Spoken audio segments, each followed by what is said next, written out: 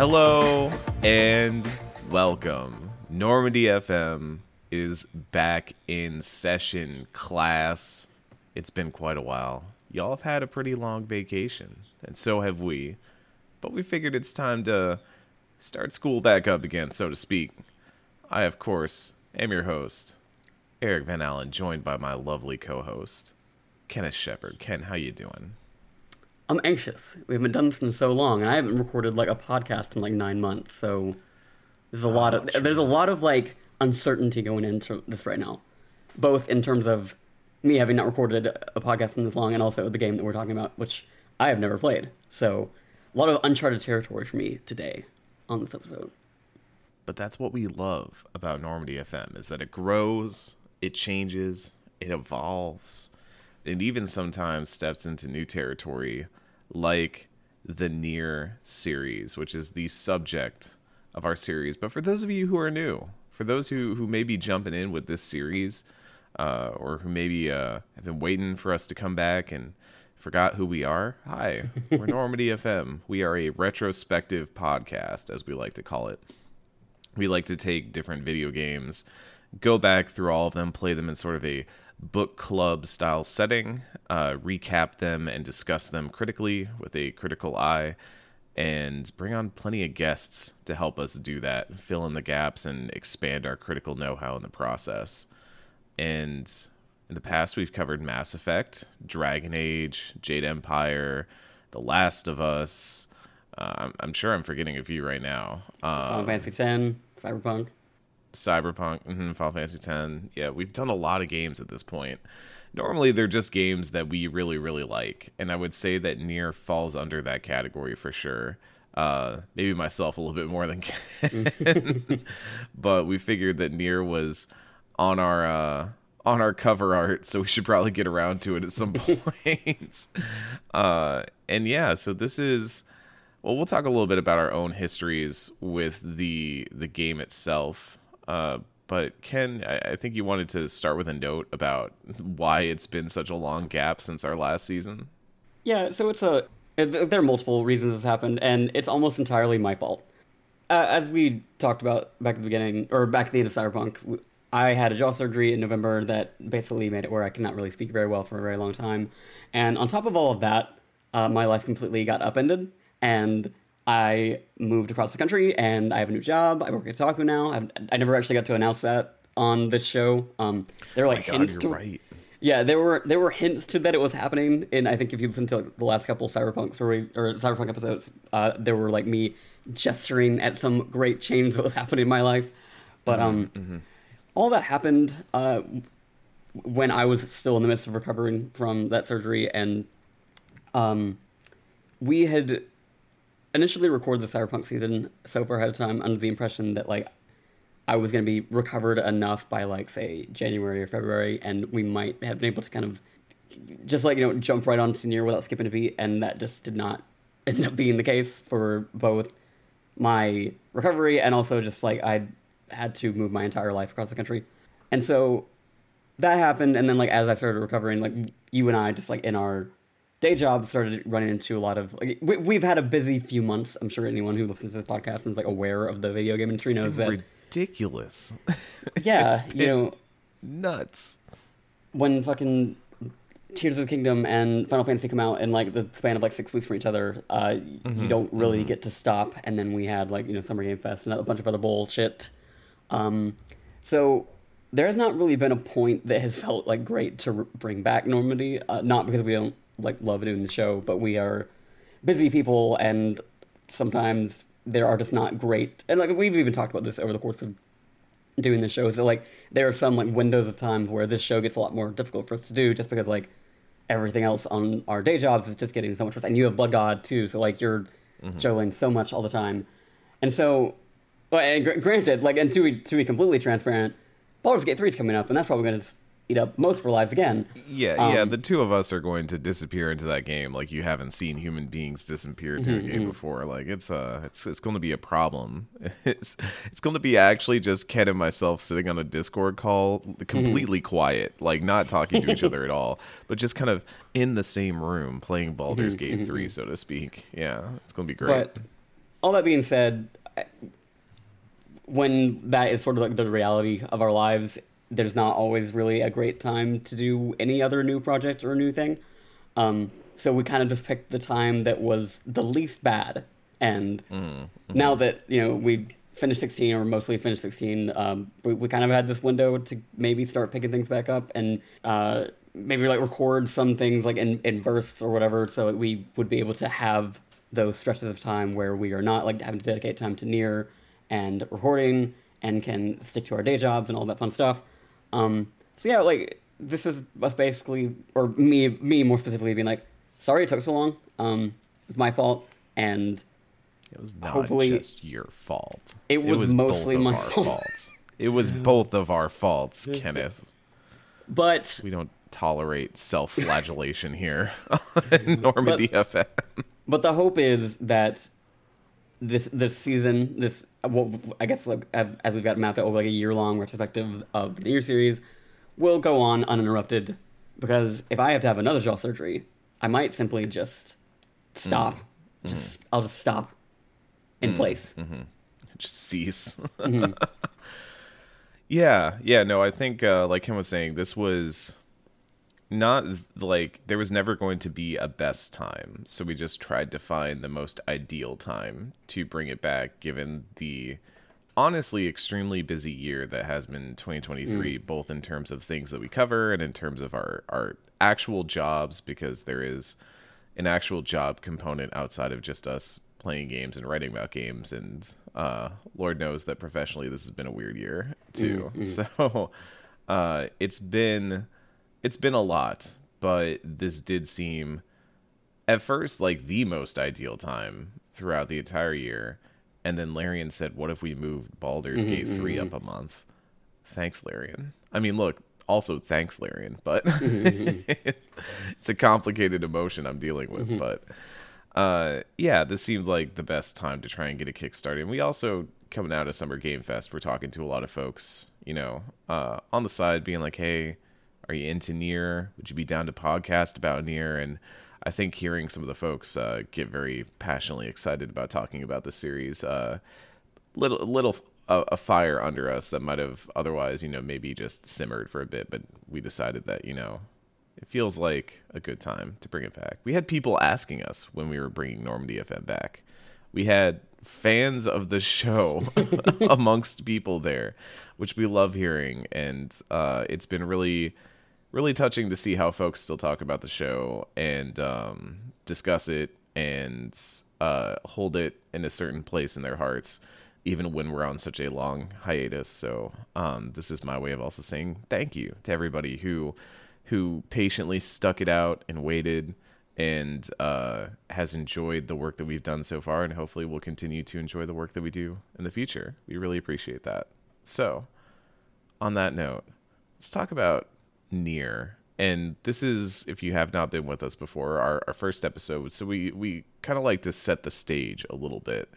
We'll talk about the lore stuff that you need to know going into this, because Nier is in an interesting and unique situation as a series, which is arguably a spin-off of a different series and part of a larger universe, and we will talk about that in a moment. But Ken, let's start with you. What was your kind of introduction to the Nier series? How did you enter into it, and how have you felt about it, leading up to this point, starting your run for Normandy FM? So I think, like a lot of people, my first experience with it was Automata in 2017. It was, that was a huge year of all these really big games that were coming out that everyone was, leading up to Game of the Year discussions was very prominent. And I think it was you and also friend of the show, Blake Hester, that were both like, hey, you should play this fucking game. And so I did, and I admittedly had some points where I dragged on in that game a lot longer than I typically dragged through games at the time, because in frankness, was not really feeling it in a lot of ways. And that had less to do with, the story, the vibes, or any of that. Like, from a mechanical standpoint, I did not love that game, and a lot of it came down to enemy design that often felt like it didn't really lend itself to, like, the really interesting, like, dynamic combat of something, like, akin to, like, Devil May Cry or Bayonetta. Because like I mean, it's not something I really talk about that much, but like I loved those like character action games, especially like back in like the PS2 era, which like Nier is not technically specifically that, but it at No, least but plays it's a like platinum one. game. Yeah, It's a it certainly platinum plays game, like one. Um, but it's it's maybe more structurally like an RPG. But in that way, like the actual playing of the game just did not stick with me for like I would say like roughly 80% of that game. There were a lot of boss fights that like I remember that really stuck out. But in terms of just like get like the moment to moment of that game, it did not stick with me very much, and that's why it ended up taking me so long to actually get through it. And I think the way that these games are structured in terms of like having quote unquote multiple endings, and like not in the same way that a lot of our RPGs do, or like this sort of like branching path, but like literally framing the end of certain arcs as quote unquote endings, I think has been. I mean, it's been brought up to some people. Like some people stop at the end of ending A and are like, "Oh, I finished the game." Like, no, it's not how this works. But I think it did in my head sort of like make it feel more like work than it did before, especially because two of those routes are like the same thing just through a different perspective. And so like there were just like a lot of roadblocks that I hit with that game, but I did eventually finish it after more pushing from you and Blake, and I think my biggest takeaway from Automata was that like I didn't like playing it, but I think about it more than probably any game that I disliked playing ever. If that makes sense. Yes, like I found the actual game itself to be fairly plotting and like not that interesting, but then there were very specific moments and like songs that I go back and listen to. Like just before this, I was listening to "Weight of the World," the end of your edition, just like get in the headspace, and so that's like my main like framing of these games is that like I despite the fact that I did not like playing them, I hold them in some level of regard because like I think about them enough and I think about moments enough that like clearly that something stuck with me, something touched my soul in one way or another. And not to like get too ahead of ourselves, but I think like Replicant is actually doing a bit more on that front that is making me enjoy playing it more than I did Automata. And I don't know if that's gonna be like the case by the time we finish the whole series, but I'm at least like it does not feel like I'm hitting those same like that same slow down, that same feeling of like, oh, this is like a drag for me to play. So on that note, I guess like I am interested just to see like where I actually end up falling on these games as a whole by the end, because like right now it is that like I enjoyed this, but like with all these caveats, like all these asterisks next to that statement. So yeah, I'm interested to see like if it can completely turn me around to loving it the way that other people love it. Yeah, I had kind of a similar entrance. I played, I think very offhandedly, I just saw that there was a demo for a game called Nier Automata, and it looked neat. And this is before the game ever came out. I think hold on, real quick. Uh-huh. We've already pronounced it twice in different ways. How do we pronounce the second game in the series? Is it Automata or Automata?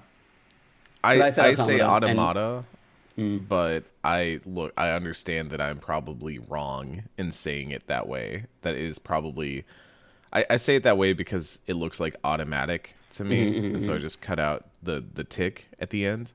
But also Automata is probably like automation, like autonomous. Yeah. So I think I don't know that I've ever heard it officially pronounced somewhere by like Yoko Taro or somebody.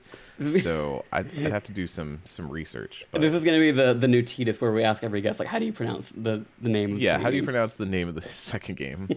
Wait till we get to Replicant. Anyways, yeah, so Automata, I played the demo for it, really loved it. For those who never played it back then, it was basically the prologue to the game, which we will obviously cover, but goes all the way up to the black box moment at the end of the very beginning of that game. That was a very confusing way to phrase that. And I played that, and I was like, what did I just play? There were like shooter segments and then action segments and then these giant boss fights and this really surprisingly emotional moment at the end, and what is this game? And so I had very high hopes going into Automata, and I do think that it held up. Like it instantly became one of my favorite games of that year, in a year that was already very stacked with games like Persona 5, Breath of the Wild, Danganronpa V3, shoutouts. It's something that I think really resonated with me. You mentioned Weight of the World, but I think like the entire plot of that game resonates with me in a really powerful way, and not like an overly complex way either, which I kind of enjoy. It's just a very simple and direct message of hope and goodness that has really meant a lot to me over the years. And so we'll talk about that when we get to the end of Yorha and the end of Automata, months, possibly a year from now. But I then, obviously got really into the series, really enjoyed it. I wanted to play the first Nier, but I heard, it was one that was on my back burner for a long time. I'd never found an easy way to play it. And then eventually they announced the remaster, Replicant. And so I figured that was the best way to do it. Played Replicant, and I love that one a lot too. I love it for different reasons than I love Automata.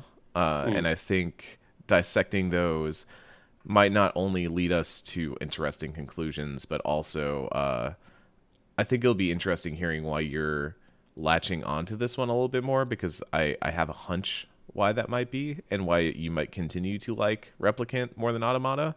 And I'm interested to see if that pans out. But it's not all that strange to hear. We actually have a few guests who, when we reached out to them, were very much like, oh, I'm an Automata fan more than a Replicant fan, or I'm a Replicant fan more than like, they like both of them, but there does seem to be a level of, you take certain things away from these games and one ends up speaking to you more than the other. Like both are still very good games, and I think they're both extremely good games, but one will end up being just that it has that little edge. It has that little something that carries it over for you, and it depends on which game. Unless you're like Jesse Vitelli and you just love all of Nier. But we'll get into it. We've got plenty of guests lined up that we're very excited for. We do have to set the table a little bit. So Nier is a 2010 video game.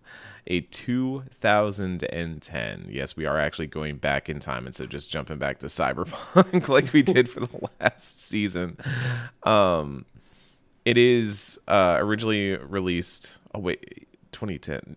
Yeah, no, I was right. I was thinking of a different game. Yeah, so 2010 was the Nier series. Drakengard, its predecessor, was 2003. So to kind of lay this all out... Drakengard is a series that was made by Kavia, and then eventually I think Access Games was the studio that took up Drakengard 3. And they are games within the world here, within the world of each other, but have a very loose connection, but still play into each other in very important ways. And we can discuss more of those later on in the series once we have unveiled some secrets and things like that. But the important thing to note is that Drakengard 1, first of all, that game has multiple endings, much like Nier does, and we'll be going through all the story critical endings. I'm not going to cover the one where you eat a fish and blow up and die, even though it's a great ending, and more games should end that way. Drakengard 1, in which you play as a boy and his dragon who hate each other. You go through all these different endings where you find different ways to fight and destroy the big bad evil. And in ending E, specifically, you go through a portal to fight the evil queen, and you wind up in a different world. A realistic world. Potentially our world, ? And you have one big final boss fight in which you and your dragon pal defeat the queen. And then you win. The queen is turned into this white crystalline state, I guess. Like this giant, almost pillar of salt. And you celebrate for a moment and then are shot down by 2 fighter jets. And that's the end of Drakengard. I'm not joking. That's the end of Drakengard. It's really uplifting, I think. Yeah, reminding us all that the true power in every fantasy story is a Harrier jet. Mm-hmm. And so, um, that's really all we need to know right now going into this, is that there was at one point a boy, a dragon, and a giant creature of great power that was turned to a pillar of white salt over the city of Tokyo. I believe it was Tokyo. I'm double checking that right now. Because Eric was smart and pulled up his notes before he started talking about Dragon Guard. It was Tokyo. Yeah, it was modern day Tokyo. And you destroy her in a rhythm game, which is very funny. I just love that there are always these moments where it's the very end of the very last ending of the last part of this game, and Yoko Taro and crew are like, let's incorporate a rhythm game. I love it. So that sets the stage for Nier. And to also be clear, we are talking about Nier Replicant on this pod. There are multiple different versions of the first Nier. In the first original release of the 2010 Nier, there were actually 2 different versions of that game, featuring 2 different lead characters, colloquially referred to as Papa Nier and Brother Nier. Brother Nier was the one who was featured in the Japan section, or in the Japanese release, I should say. Papa Nier was what we got over here in the US. I'm not sure which one Europe got, now that I think about it. But that was an important distinction because, as we will soon discuss in the text, it didn't change anything too massive, but what it did change was that the main character was either the father of or the brother of the character Yona. So Nier was either Yona's brother or Yona's father, and there was a different character model that you played as, and it was honestly a little strange. And it does lend, I think, a different tone to a lot of the scenes in Nier when you get down to it. I personally feel that if I was going to make a comparison, Brother Nier's story feels like Fooly Cooly, whereas Papa Nier's story feels like The Last of Us. And that is, and to be clear, nothing about that story functionally changes. It's just that there is a different character with a different viewpoint on things, but I do think that changes the text by nature of that. So there are references to Papa Nier in Replicant, which is the remastered version and the one we are playing, but Replicant basically unified and said, we are doing the Brother Nier story. Yeah, I don't know. Ken, do you wish you were playing a Papa? I mean, for the sake of like the material of this show, no, not really, because like we already did the dad game. I think it's just like it's interesting for me to hear. It's interesting for me to hear you say that functionally nothing changes when it seems like. I mean, I guess like in terms of what the character is trying to accomplish and it's like what they care about in the world. I guess things don't really change, but like I would just imagine that the relationship would change in some way, and like it would be like demonstrably different. Granted, like from what I've played so far, Brother Nier does like treat Yona in a very like caregiver kind of way. So I guess like again, like functionally, maybe those things are the same. It does make me interested, like maybe at some point, like go watch like a YouTube compilation of like how they're different or like how some scenes are different, if at all. Yeah. So basically, like, and the funny part is this was not like some grand design in terms of like, oh, secret versions of the story, and this is part of the grand plan to like hide some greater truth within these games. You know, the way people like to get involved with ARG mysteries around these games, because obviously they do lend themselves to some of that. They have some mystique about them, some obfuscation of details that lends itself well to speculating about what may or may not be happening in this world and whether there might be secrets hidden around every corner. And The reason there were two characters designs was specifically because the developers believed that a Japanese audience would respond strongly to a younger protagonist, while non-Japanese audiences would prefer an adult protagonist. And so, other than changing the appearance and modifying a few lines of dialogue to fit with Papa Nier being a dad rather than a brother to Yona, there were no other actual real changes. So it's kind of wild. It's kind of interesting. I guess I guess we'll see as the game goes on, because that also just makes me curious about like Nier's relationship to other characters, not just Yona. Like I don't know, like if there's going to be like, I mean, again, like we have not really met that many characters as far as we played yet, so like I would just be curious to see like if, like what tone those relationships that Nier has with other people might take, depending on if they are a teenager or a 30-something-year-old man. Yeah, that could be why I said that one version of this game feels like Fooly Cooly. But yeah, well, we'll talk about that when we get there. But with all that set, with all that laid out, we open up on a snowy, dilapidated city in the summer of 2053. Two younger children are hiding out in a department store as this white substance rains down from the sky. Which I'm learning now is not snow, apparently. It could be snow. Or some queen monster that fucking disintegrated over Tokyo. Who's to say? A voice whispers to take my power, to take it and save someone.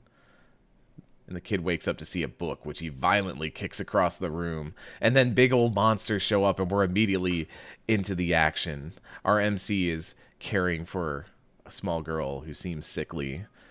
He picks up a pipe. He goes out to deal with the monsters. And we're immediately in the action, Ken. How you feeling? We're into it already. No long prologue here.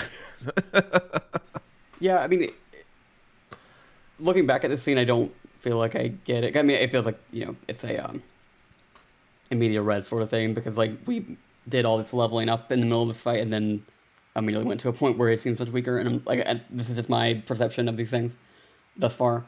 I immediately started digging the combat of this game more than Automata's, just because like what are they called, the shades, or as they're called, these enemies, like they just had like different behavioral patterns and like things that felt more engaging to deal with than like the little bots that you fight through the majority of Automata. So it was immediately interesting on that front, like just from a mechanical sense. I was already more into this than I was most encounters of the other game, I think. And I mean, and we'll obviously like kind of talk about it as we go.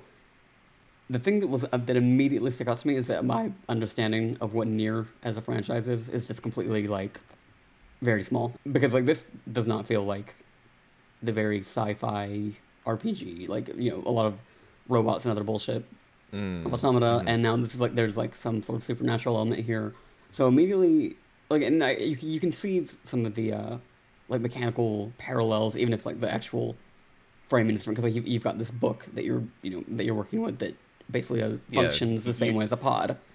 You eventually get your butt kicked by the shades and then turn to the book for a desperate play for power to protect your sister Yona. And the book kind of floats up, and if you've played Nier Automata but haven't played Replicant, it kind of almost sits in the same spot that the pod does, right? It kind of floats behind you and follows you.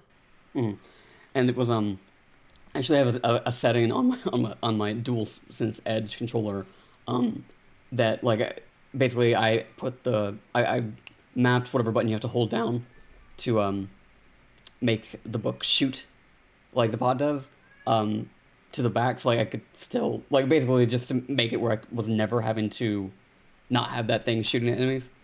And so yeah, like my biggest takeaway immediately was that like I have no actual concept of what Nier is or what it can be, and so that is just like immediately more interesting to me, that like, oh, this is not going to be like more of the thing that I played once and did not love, but like, oh, there's actually a lot more going on in this world, and like a lot of mysteries to discover in a setting that is clearly bigger than I thought it was. Yeah, I think one of the interesting things that if you're coming from Automata and you're jumping into Replicant, you're going to immediately notice that it's not quite sci-fi. It's also, I wouldn't call it fantasy in the high fantasy sense, but Supernatural. yeah, I think once we get into the section after this, where you are in this town, the village that ends up becoming your hub of sorts, then it's much more fantasy. But I think right here, this opening in the department store is very intriguing in and of itself, because you are doing these things that will feel a lot like, oh, I'm shooting bullets, but they're like magical bullets. I'm shooting magical spikes, and I've got this book, and I'm kind of doing, even your attacks are very fantasy, right? You're not like firing missiles or a gun or whatever, but you have what is essentially a sword. It'll feel very similar to the way that 2B wields her signature katana in Automata. And all that is to say, I do think the shades are more interesting to fight than a lot of the robots. I think that is textual in a way, at least in terms of Automata. Like, a lot of robots you fight in Automata are not always like war machines, let's say. And I think in the same way that like shades end up being these really interesting enemies because of the ways they tie into the text. And so we'll discuss more of that much later in the season. But yeah, it's this in media res opening where already we have these themes of real world but dilapidated, destroyed. Something is haunting, is destroying the world around us. We have these shades that appear and attack, are clearly antagonistic towards humans, or at least these humans. And we have this offering of power, this Faustian bargain that our character ends up making in order to defend his sister, who is clearly ailing in some way. So after we destroy all these shades, we head back inside, and Yona has found a cookie and decides she wants to split it with us. And we insist that no, you eat all of it. But she says, no, eat half of it. And then at this point, we see some glyphs on her skin and some black fog coming from them. And she had touched the book. She says that our character, the one we were playing as, has always been the one protecting her, so she wanted to protect us. And she passes out, and we get a big no, like classic scream. And then fuck that shit. 1,412 years later, let's jump ahead to what the fuck? Nier and Yona in a bedroom, just hanging out and talking. Yona's still sick. Yeah, Ken, how you feel about this so far? I mean, clearly, like, my expectation here is that, like, that time frame is meant to fuck with me in some way, or like just to tell me that there is something that I do not understand about either these characters or this world, or both, perhaps. Because like it honestly, like the time period that we get to feels like it's in the past, comparatively speaking. So what the fuck? I don't know. That was a whole thing that they did. Yeah, that I'm curious to unpack at some point. I would say that's a big old put a pin in it. That's a big old. We will address that eventually. Some pieces of it you will learn sooner than you think, and some pieces you will learn much later in the story. I would also say that honestly, Nier Replicant overall a pretty short game, all things considered. I think actually getting through the story doesn't take that long. The longest parts of this game tends to be forewarning for those of you who are playing at home. You want to be knocking those side quests out as you go, because certain side quests are required to get certain weapons in the game, and you will need certain weapons to unlock the C and D endings specifically. For some reason, and this is a carryover from Drakengard, I believe, that they got rid of for Nier Automata. There was basically they tied completion percentage and side quest completion percentage to weapons that you achieve. So rather than getting a certain number of side quests done or doing the right number of box ticking, you just have to get a certain number of weapons. But they do carry over in playthroughs. So if you do them early, then you're knocking them out early. You won't have to do them later, and you won't have to run into some walls that exist. But yeah, be aware of that. Do your side quests. You don't need to do all of them. Usually if they're like a turn in X number of warthog skins or whatever it is that you have to turn into people, though those aren't critical, but if they've got some meat on the bones, maybe knock those out. There are also guides out there, to be clear. They're very useful. I think RPG site, actually, shout outs to them, they have a very useful spoiler free guide to seeing all the endings of Nier Replicant that will just guide you very well without spoiling anything. So shout outs to those who have great resources like that. Anyways, we flash forward. Nier, our main character, and Yona are in a bedroom. Nier is heading out for the day. Yona still seems sick, wants to come with us, but we're going hunting, so it's probably best that the sick child does not try to hunt animals. But we'll bring a book back from the library. So we leave, and Nier decides to go see Popala at the library. Oh, Popala, huh? She's here too. Ken, do you remember Popala from Nier Automata? Absolutely not. Yeah. Wait, hold on. Maybe. Granted, but to be in my defense, they did not have like a close up of her in all of the section. So if I were to recognize her, it would not have been in the one shot that they have of her in the front of the game. Well, Devila and Popala, to be clear, they're kind of okay. two parts of the same whole. But I actually have a image on hand that I can share from the Nier Automata anime adaptation, in which they also appear. Right. Yes. I do, but no. Yes.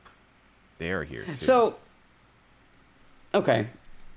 My vague understanding of like certain connections between Replicant and Automata, because I have like a vague like line here in my notes just about the library, because I remember the library in Automata, and I remember that being told to me as like having a connection to the original game, and so like I'm just immediately like wondering about that place, and now that it's been like now the line has been drawn, Popla in this game and the next game, that connection feels more distinct to me, and I'm just curious to see that actually unfold. Yeah. I wonder how that would all unfold with itself. Curious. See, like now you get to be on the other side of this shit. Like this is like the Normandy FM experience is completely inverse, where I know all the shit about the game that we played up to this point, and now you have to listen to me just like ponder things and not knowing the full context of shit, and just having like, what about that? We'll have to talk about that another day. I do think it's really interesting to approach the series from the perspective of having played Automata but not having played Replicant and going back to Replicant, because I think in some ways it's like you are... I hear a lot of people argue for one or the other, especially now that both are very readily available. People will be like, oh, play Replicant first and then play Automata.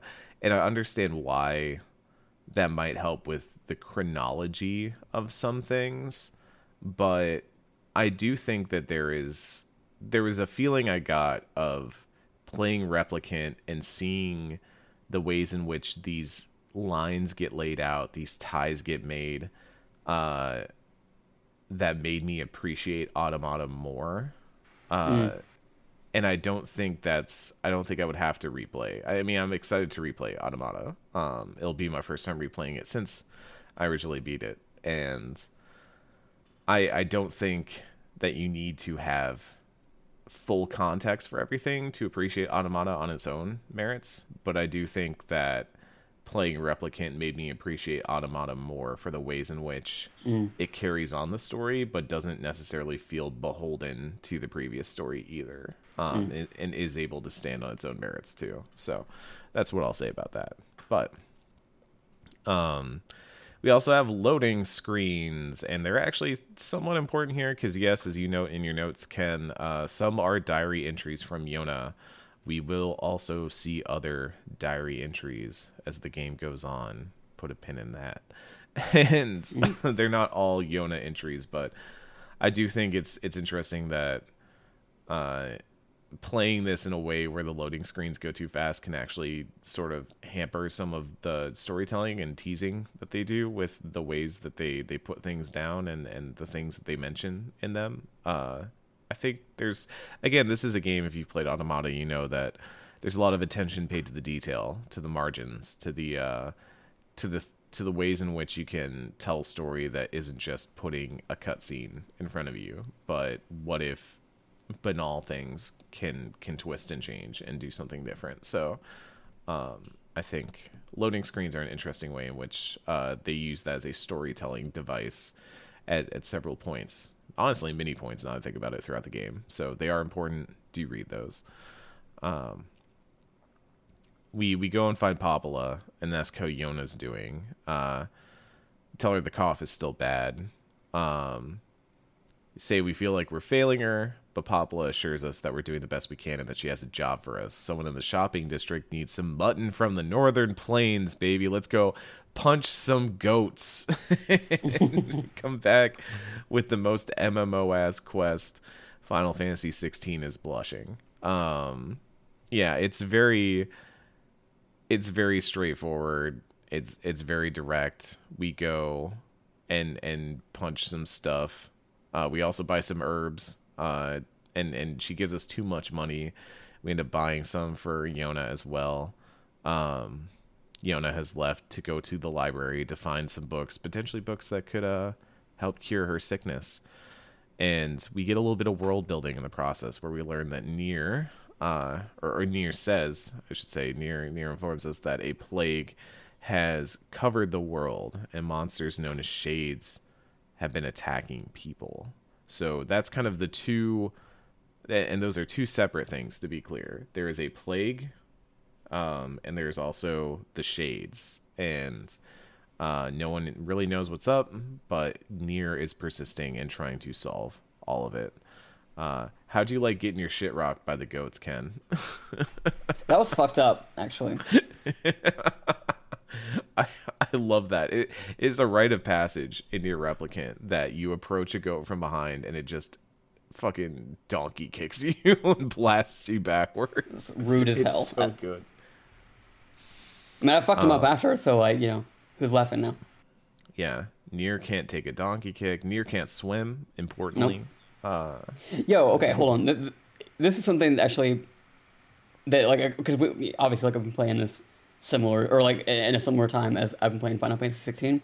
More fucking action games need to make it where sprint is never restricted, because I've been having this frustration with 16 is that Clive is a slow moving man the second he's near civilization, but when you're in the more quote unquote open sections, he'll start doing the sprint, but you can't activate that yourself. Where Nier you could just run through everything, and I'm just every game needs to be really respectful of your time. I don't give a shit about any sort of tone you're trying to set. I need Clive and his slutty little waist to be sprinting through a village.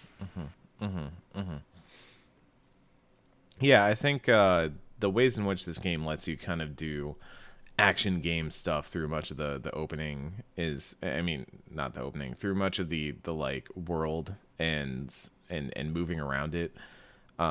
You do pretty quickly begin to develop a, I guess, speedrunner's habit of doing dashes and stuff like that.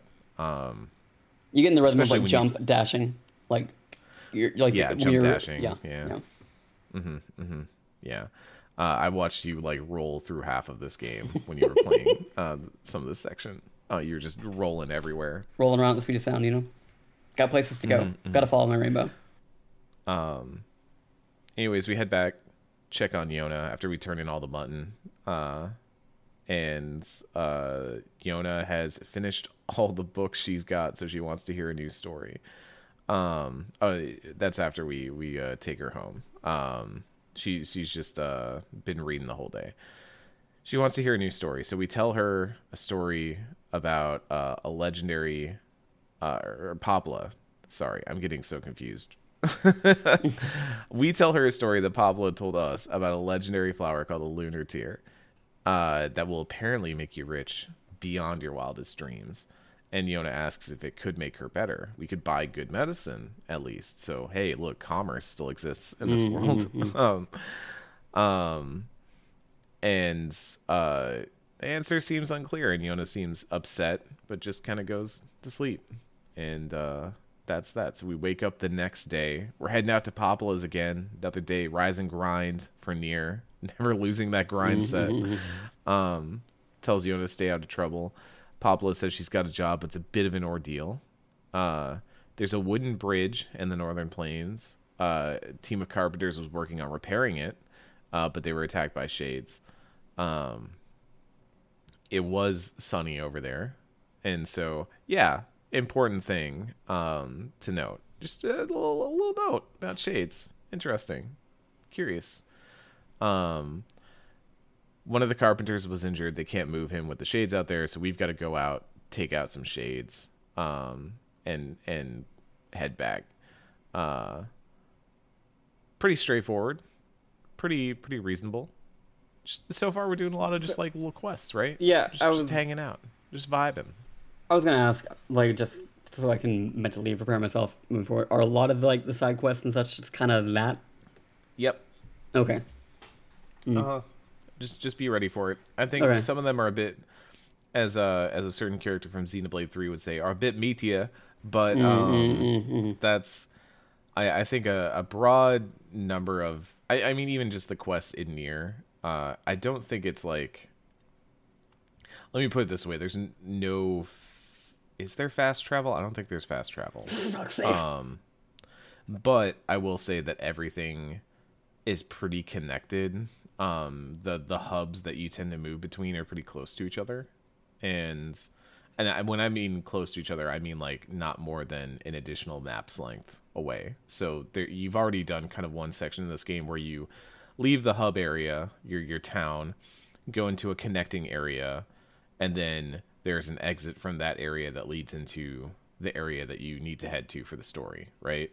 I think there's maybe only one place in this game that has more than one connecting area between it and the hub town.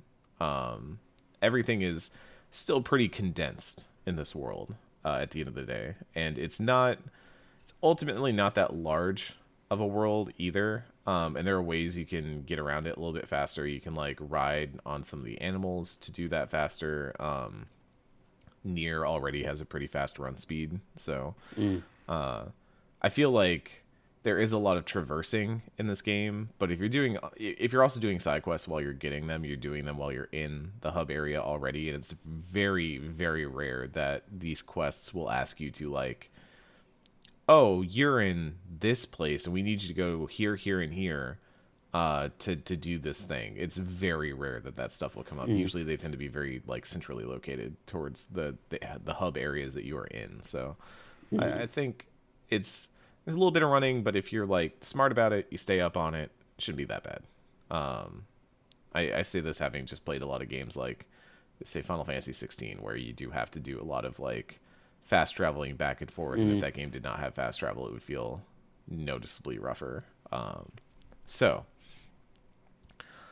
I will also say that, again, part of this does feel like it's kind of setting you up for like it's giving you some level of slice of life, day in the life sort of thing. This is what Nier and Yona have been doing day to day in this town.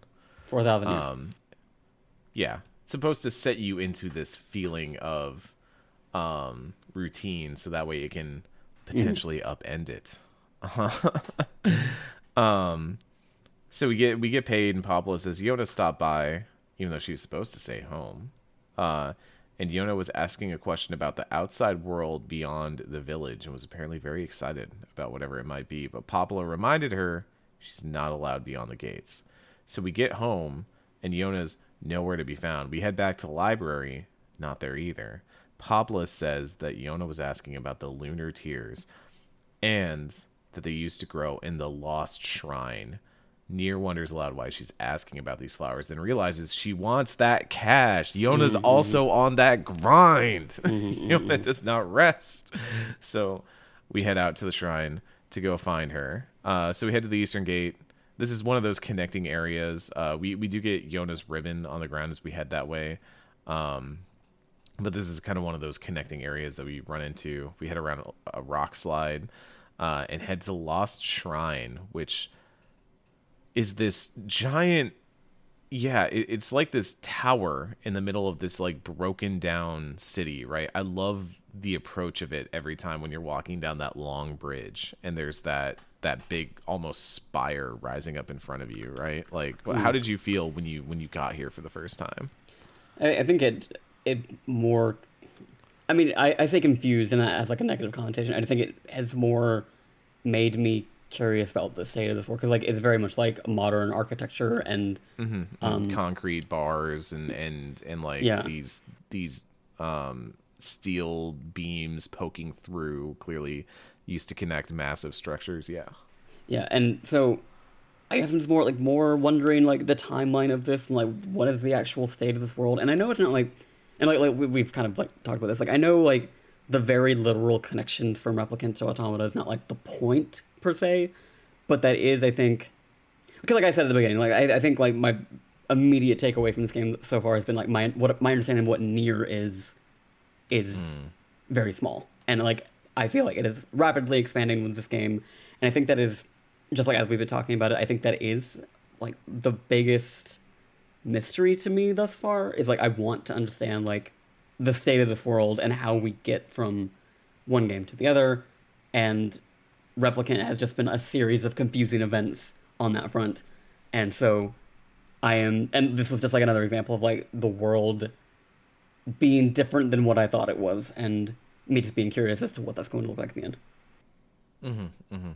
Yeah, we definitely get hints that, you know, it's maybe not... You even saw them when you were out in the Northern Plains. There were kind of these like almost bridge-like structures that existed that were these massive bits of iron and pillars and stuff like that were sticking up out of the ground, jutting up out of the ground. You can kind of see off in the distance there's like scaffolding and stuff like that. They mean nothing to the people that are living there right now, as it seems. Even the buildings that like the library that Popula lives in is not wholly unmodern, you know. It's got lights in it. It's the bookshelves are very ornate. They're like designed well. They're not just like the way that you look in Nier and Yona's house. There's kind of these like alcoves carved into the stone, but everything in the library is very neatly designed, looks man-made. So there's a lot of like really great world building that is done through the design of these worlds in these games, and I think Nier Replicant honestly maybe does a better version of it than Automata does. I think Automata is so like from the jump you are on the destroyed Earth, right? So you very clearly know what's going on, but there's not that like, outside of a few areas, there's not that like sense of nature. And I think the intermixing, the mingling of nature and man-made does become important in both games, but it is really interesting to see here because it's so visually distinct. And again, that the way it's just rising out of this chasm and you're walking across this long bridge to get to it always just gets me. I think it's great. So we head inside and we get our first kind of like dungeon. It's a pretty traditional dungeon, you know. We're running around, we're picking up keys, we're unlocking doors, shades are spawning. There's pickups like different chests we can open for healing items. We're doing a dungeon right here, and I will tell you this is also going to be a pretty distinct difference from Automata. Is that Automata kind of had combat encounters like in classic character action sense, whereas this is going to have a bit more of like dungeons. Right. Like, there have been a few instances where like I'm reminded like, oh right, Nier the original is like a 13-year-old game, and Not necessarily in like bad ways, but just like in certain like design philosophies and ways that it lays out shit. Like it's like you said, it's a fairly standard dungeon, but like there's just like silly things like, oh, we found this fucking key that gets us to another room on the other side of the building, but it was like in a random box on one side, and shit like having fucking save points in a 2021 remake of a game. It's like, oh right, this is building off something that has kind of got some antiquated parts to it. And I don't really know like what if at all the sort of differences were between the original game and Replicant in terms of like how much they modernized. Because like there are just points where I'm like, oh right, this game is a little old. And that just sticks out to me. Yeah. I won't keep quiet on this part. Okay. I will say that between the original and Replicant, it seems like they maintained the same design sense behind a lot of these. But I will also say that, I don't know, keep playing. But yeah, we also went through a lot of shades. By the way, Yona, secretly a boss? Secretly a combat god? How'd she get through these shades? Anyways, we fight through, we get to one of the higher floors. We do the wonderful tutorial of moving the box over so we can hop up onto that ledge. And let me tell you, you'll have to do that a few times in this game. Great. We get to the final floor, the top. We haven't talked about the save points yet, by the way. We use our save points to get ready for the big obvious boss room that we're about to walk into. And this game does have save points. I think there's also some pretty generous auto saving if you do die during a boss fight or something. I think that was one of the Replicant updates, if I'm not mistaken, that they give you some more generous auto saving around some of the bosses so that you don't necessarily have to endure large scenes over and over again.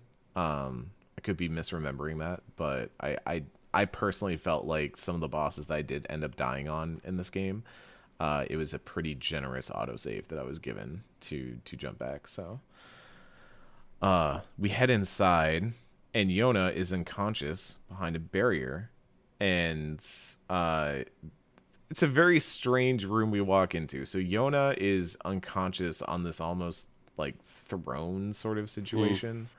There are these two large guardian things that look like giant faces, and suspended between them is a book, and there's a barrier around them. And then while all this is there are also a bunch of shades that are just constantly spawning and populating this area. Like, you are just having to blast or slash through, I should say, because, important note, while we had book powers at the beginning, we do not have book throughout all of the time jump forward until now. We have just been Nier with sword, not Nier with sword and book. And so we keep getting pointed towards the barrier, which we try to smack with our sword. And then finally it falls down. We can reach Yona at this point, but Yona's not responding. And the book starts floating and talking.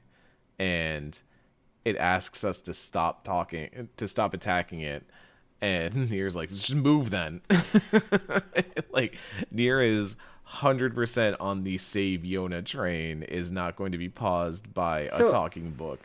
So I initially, and I think this is like, as we've been talking about in this episode, I think it, like, the specifics of the time jump are like more like clear in my head. Because like when I initially saw that scene and assumed, or I think like my mind has naturally assumed like, oh, this scene is before he has to like know before he knows what the book is, and that he has a fucking beef with it in the opening segment.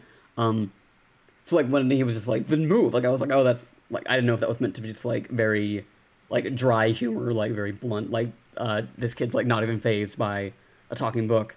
But now that I'm thinking about it, I was like, oh right, but like he had a problem with the book 1,000 years ago, and so like now I'm just like, again, like a lot of like gaps in my knowledge right now as to like what I'm supposed to read this scene as. Curious. Mm-hmm. Yeah, very curious. I love this. This is great for me. Now I know what it's like to be on the other end of this. It's been so long. It's wonderful. No, put pins in that. I guess. Yeah. Okay. So we start fighting the shades, and more of them are spawning. And meanwhile, this book is just monologuing. He is Grimoire Weiss, the great, powerful, arcane book, who could speak magic into the world and rend this place down to its rafters. And oh my god, Grimoire Weiss is a lot. So we keep fighting shades, and clearly it becomes obvious that we're not going to be able to overcome the horde without the book's help. So finally we're like, fine, shut up, give us help. But he can't, because we accidentally beat the memory of his powers out of him. So now we get this segment where we can regain his powers by defeating enemies, essentially by acquiring the words of the spell, by beating the bejesus out of these enemies. It's a very loose thing, but they do justify leveling and experience in some way, or at least gaining new powers from defeating enemies. So we finally have our book. We have our magic bullet stream, as it were. We take out the shades. I noticed that you remapped the buttons so that way it wasn't awkward to hold down the fire button while slashing in this game. Shout outs to back paddles. And then the two sets of armor come to life, and we gradually start relearning and reacquiring power and dealing with these armor. It's an interesting fight. I think it's a cool fight. It's pretty basic, I'm not gonna lie. Very straightforward to just big enemies that you gotta kind of dodge and then attack their weak points. And they have the barriers that pop up every now and then, right? Where one of them will be invincible and the other won't be. So you gotta kind of switch targets, if I remember correctly. But it's pretty straightforward. I don't feel, Ken, maybe you can speak to this as your first time, but I don't feel like the game has ramped up the challenge yet here. No, it's been fairly reasonable, but I also have some experience with the genre, so it's it feels very simple. Okay, I imagine that if somebody was kind of new to these kind of games, it might be a little bit more challenging, but yeah, it was fairly straightforward otherwise. So once we take them out, we run to Yona. Yona has come to, and she apologizes. She just wanted to help. She wanted to find the lunar tier. We couldn't find the lunar tier, which Yona is upset about. Nier also apologizes. Just all around, tearful reunion. But the shrine starts to shake, and Weiss says we got to get out of here. So we escape from the shrine, get out of there, and as we escape, as we make it across the bridge and out, we realize that glyphs have started appearing on Yona's skin. Familiar looking glyphs, even. Nier is very confused about this, and Weiss calls it the Black Scrawl and asks when the sickness started to happen. And Nier says the coughing started about a month or so ago. Which isn't true! I don't get it! Weiss says what she has is fatal, and Nier says he knows. And that is the end of this section, baby.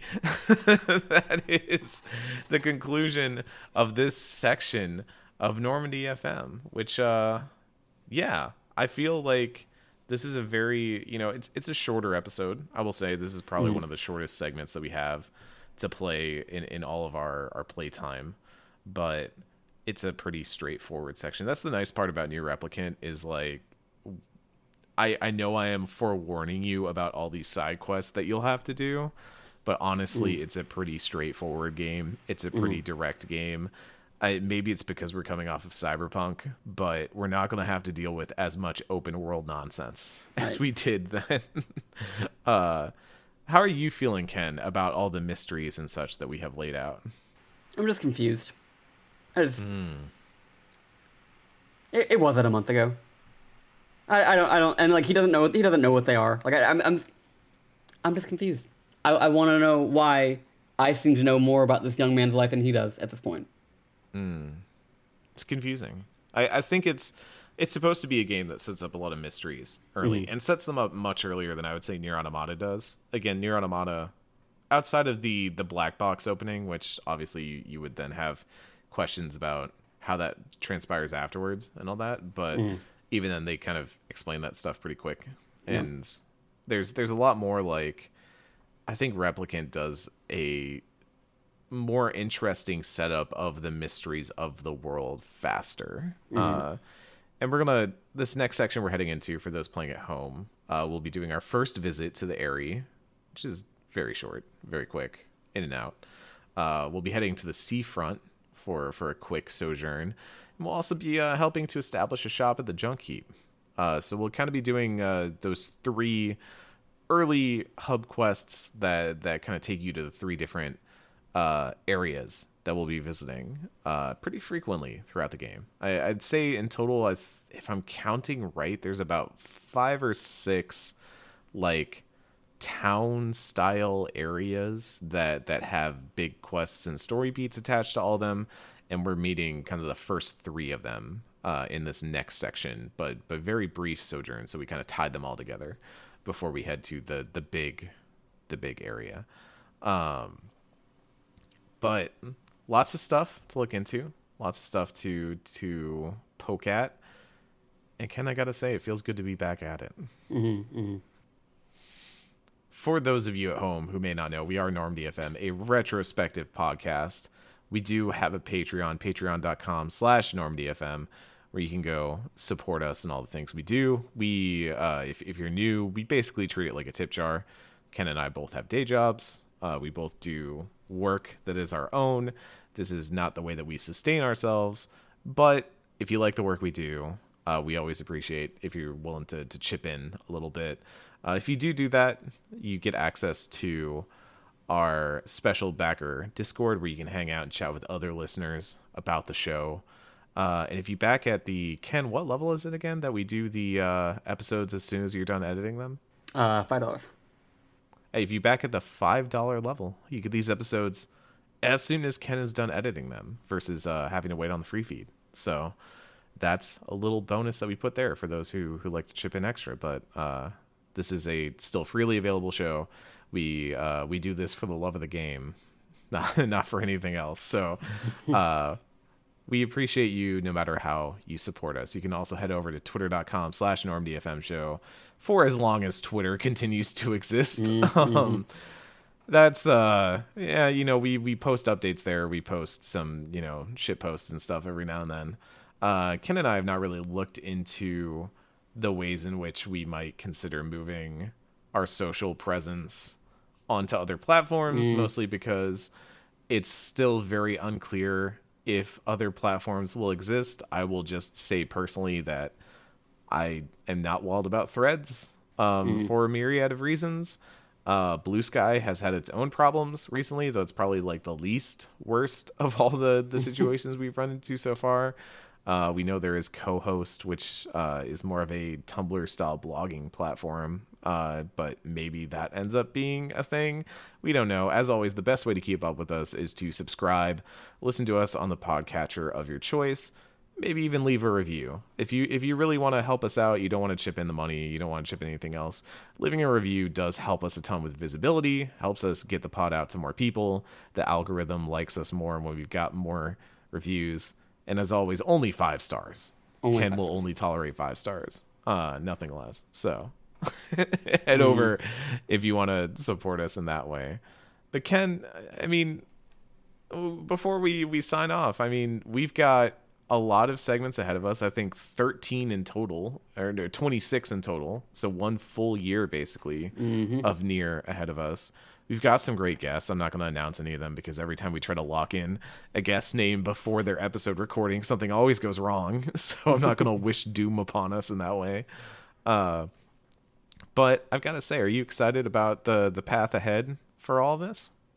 Yeah, I'm at least more curious than I think I was even before we started. Like, when we decided to do Nier, just like, as I think we've mentioned before on the show, like, generally what we're going to do next tends to come together pretty quick, just before the end of one season.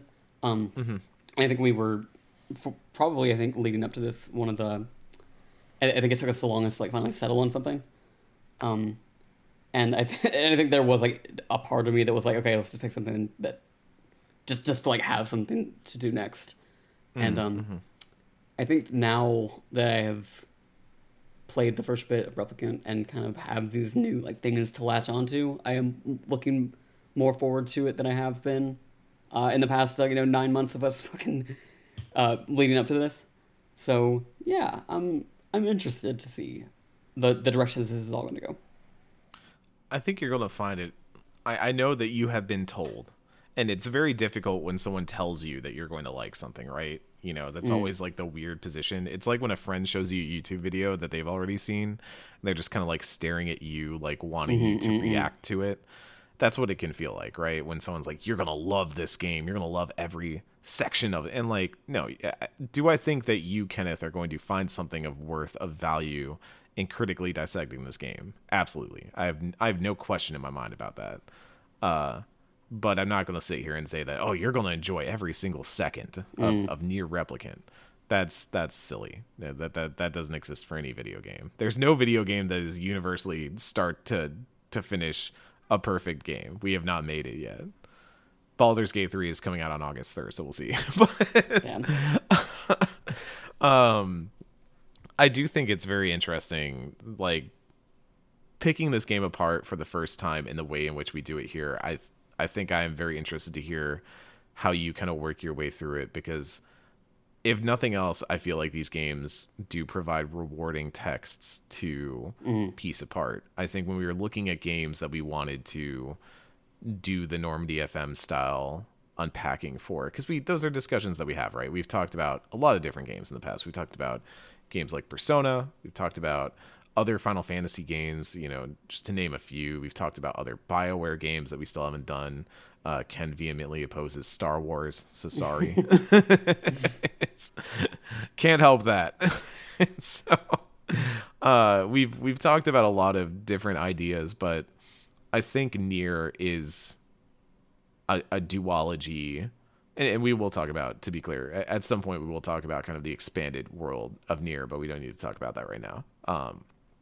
But the primary focus of this season, the duology of Replicant and Automata, is really interesting to unpack in this sort of book club style, piece by piece, closely examining different parts of it, because I do think that Nier is a game that is as much the sum of its parts as it is the whole of it all. And each individual part of these games is so interesting and so fascinating. It does so much little stuff that I do think we will get a pretty rewarding season out of it. So if you're with us for that ride, we're happy to have you join us on the giant journey all the way to the end of Automata, which will take us a full year to get there. But we will see you on the other side. For Kenneth Shepard, for Eric Van Allen, for everyone listening at home, thank you all so much for tuning in. We'll catch you next time on Normandy FM.